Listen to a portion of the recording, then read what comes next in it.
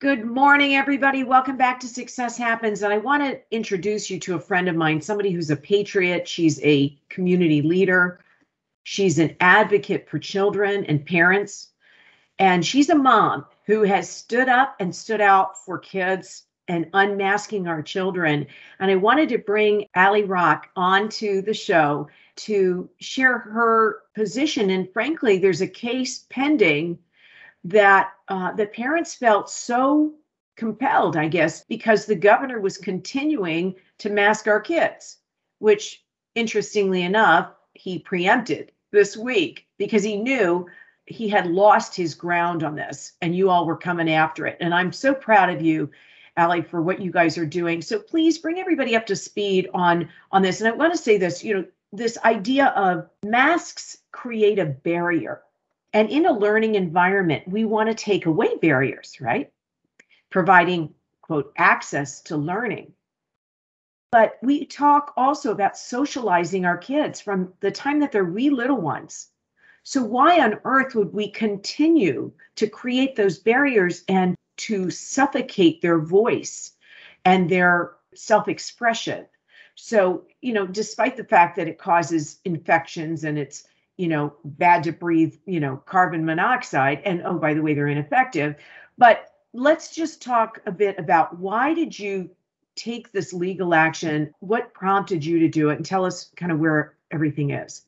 Yeah, so I've been fighting the reopen movement since May 2020 down in the local level. I hail from Charles County. But I've been keeping in touch with these parent groups around the state, and I'm so proud of and impressed with the grassroots pushbacks at the local level. But of course, the last remaining statewide restriction are these public school mask mandates. And I am just going to correct one thing. This is not a Larry Hogan action, unfortunately. I think it'd be easier to just sue him. But what happened was he, like he did with all of the other things, washed his hands of the school debate, allowed the State Board of Education to usurp the authority of local school boards that were ready to reopen with no masks, like Carroll County, like some of the other red counties in the state. And they took their control, literally gave themselves the power back in August, and then made this an emergency regulation. When that was ready to expire, February 25th, they got scared in December and shuttled this back to the Maryland State Department of Education, who then created a new COMAR, a new code of regulation that was codified by the AELR committee, which, forgive me, I don't have that in front of me what that stands for, but it's a joint committee of both houses of the legislature. So once again, Larry Hogan gets to be absolved of any political blowback from this. He continues to say, and his surrogates continue to say, he would unmask the children if he could, but he can't because MSDE did this. So that's why we started the Coalition of Maryland Parents. All right, hold one thought. I want to just deal with what you said because Sure. I'm way over worrying about what Larry Hogan thinks of me. Yeah. So Larry Hogan, that is not leadership. Right. That's followership. Leadership says, here's how we're going, and this is how it's going to go, because that's what needs to happen in the best interest of our kids. And they sell the people on the notion of what's best for our children. Yes. Larry didn't do that. Correct. He to your point, hands. absolves, but it's really a passing of the buck, and it is not leadership. Correct. Okay, and it's not what we signed up for. We wanted somebody who was going to take charge and run things long before we knew COVID was coming at us. And what a disappointment. But yes. Continue, please. Yeah, so part of absolving himself, right, means that he has zero control now to take back control. So that should be noted, whereas we see in Virginia and Delaware and, oh my goodness, even other states like Illinois, Colorado, their governors are saying, no, we're taking these masks off the kids. But he can't do that in Maryland. So I guess he also doesn't get to claim victory. But anyway, we have started the Coalition of Maryland Parents to crowdfund a retainer for a lawyer who's going to get this done for us.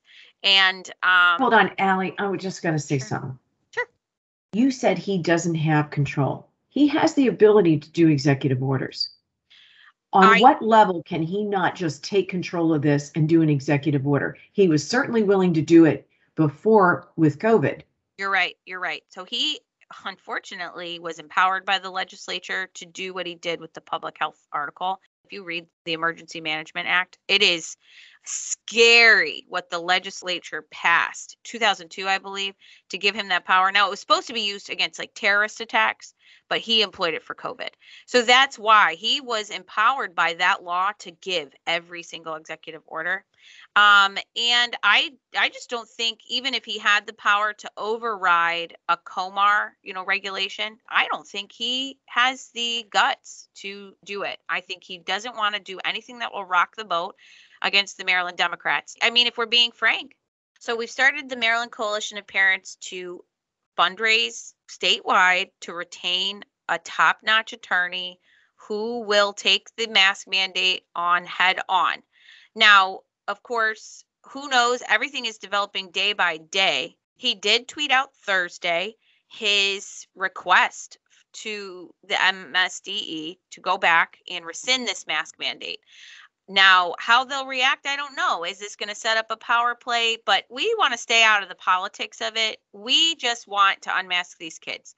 So we are going to move forward, whether we go to court or we just retain our lawyer for any future nonsense that they want to enact against our kids. That is the primary goal of Coalition of Maryland Parents.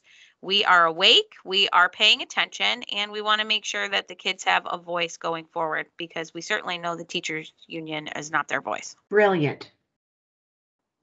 When you look at issues around education, it seems to me there are a plethora of opportunities for you to utilize his talents and services. And I happen to know the attorney, he's awesome, to fight for freedom of speech, getting rid of CRT, undoing the power and grip over education by these unions that, to your point, don't represent the kids. I don't even think they represent the teachers anymore. I think they represent their power and their own existence rather than what's in the best interests of those involved in the educational system. Sounds like there will be plenty of opportunities. There is a big movement across the state to undo educational boards that are not serving the interests of the kids and the parents and the community. Do you see yourselves being involved with that movement as well?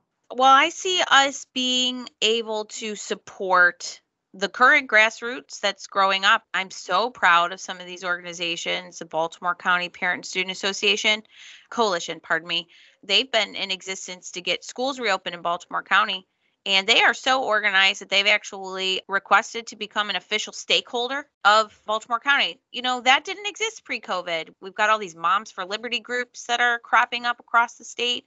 These mama and papa bears are not backing down. So we really want to be able to support these groups in their fights to reclaim local control. And by the way, this is not a party thing. It's not even a cultural group thing. It's not, listen, people in the Black community, in the Latino community, the Asian community, the white community, everybody cares about this. Yes, it's parents' rights. It's not about the Democrats and the Republicans. Right. Everybody cares about this. Yes. So I really applaud you guys in taking this on, and we are here to help be your megaphone in whatever way we can to bring to light the issues and the progress being made. And I would say that the masking, the governor heard you loud and clear, and he acted accordingly because he's going to try and save his own political career. Thank you so much. How can people follow you and your group? Find us, please, on Facebook at Coalition of Maryland Parents. We still do need to raise funds for our legal retainer. We are so close.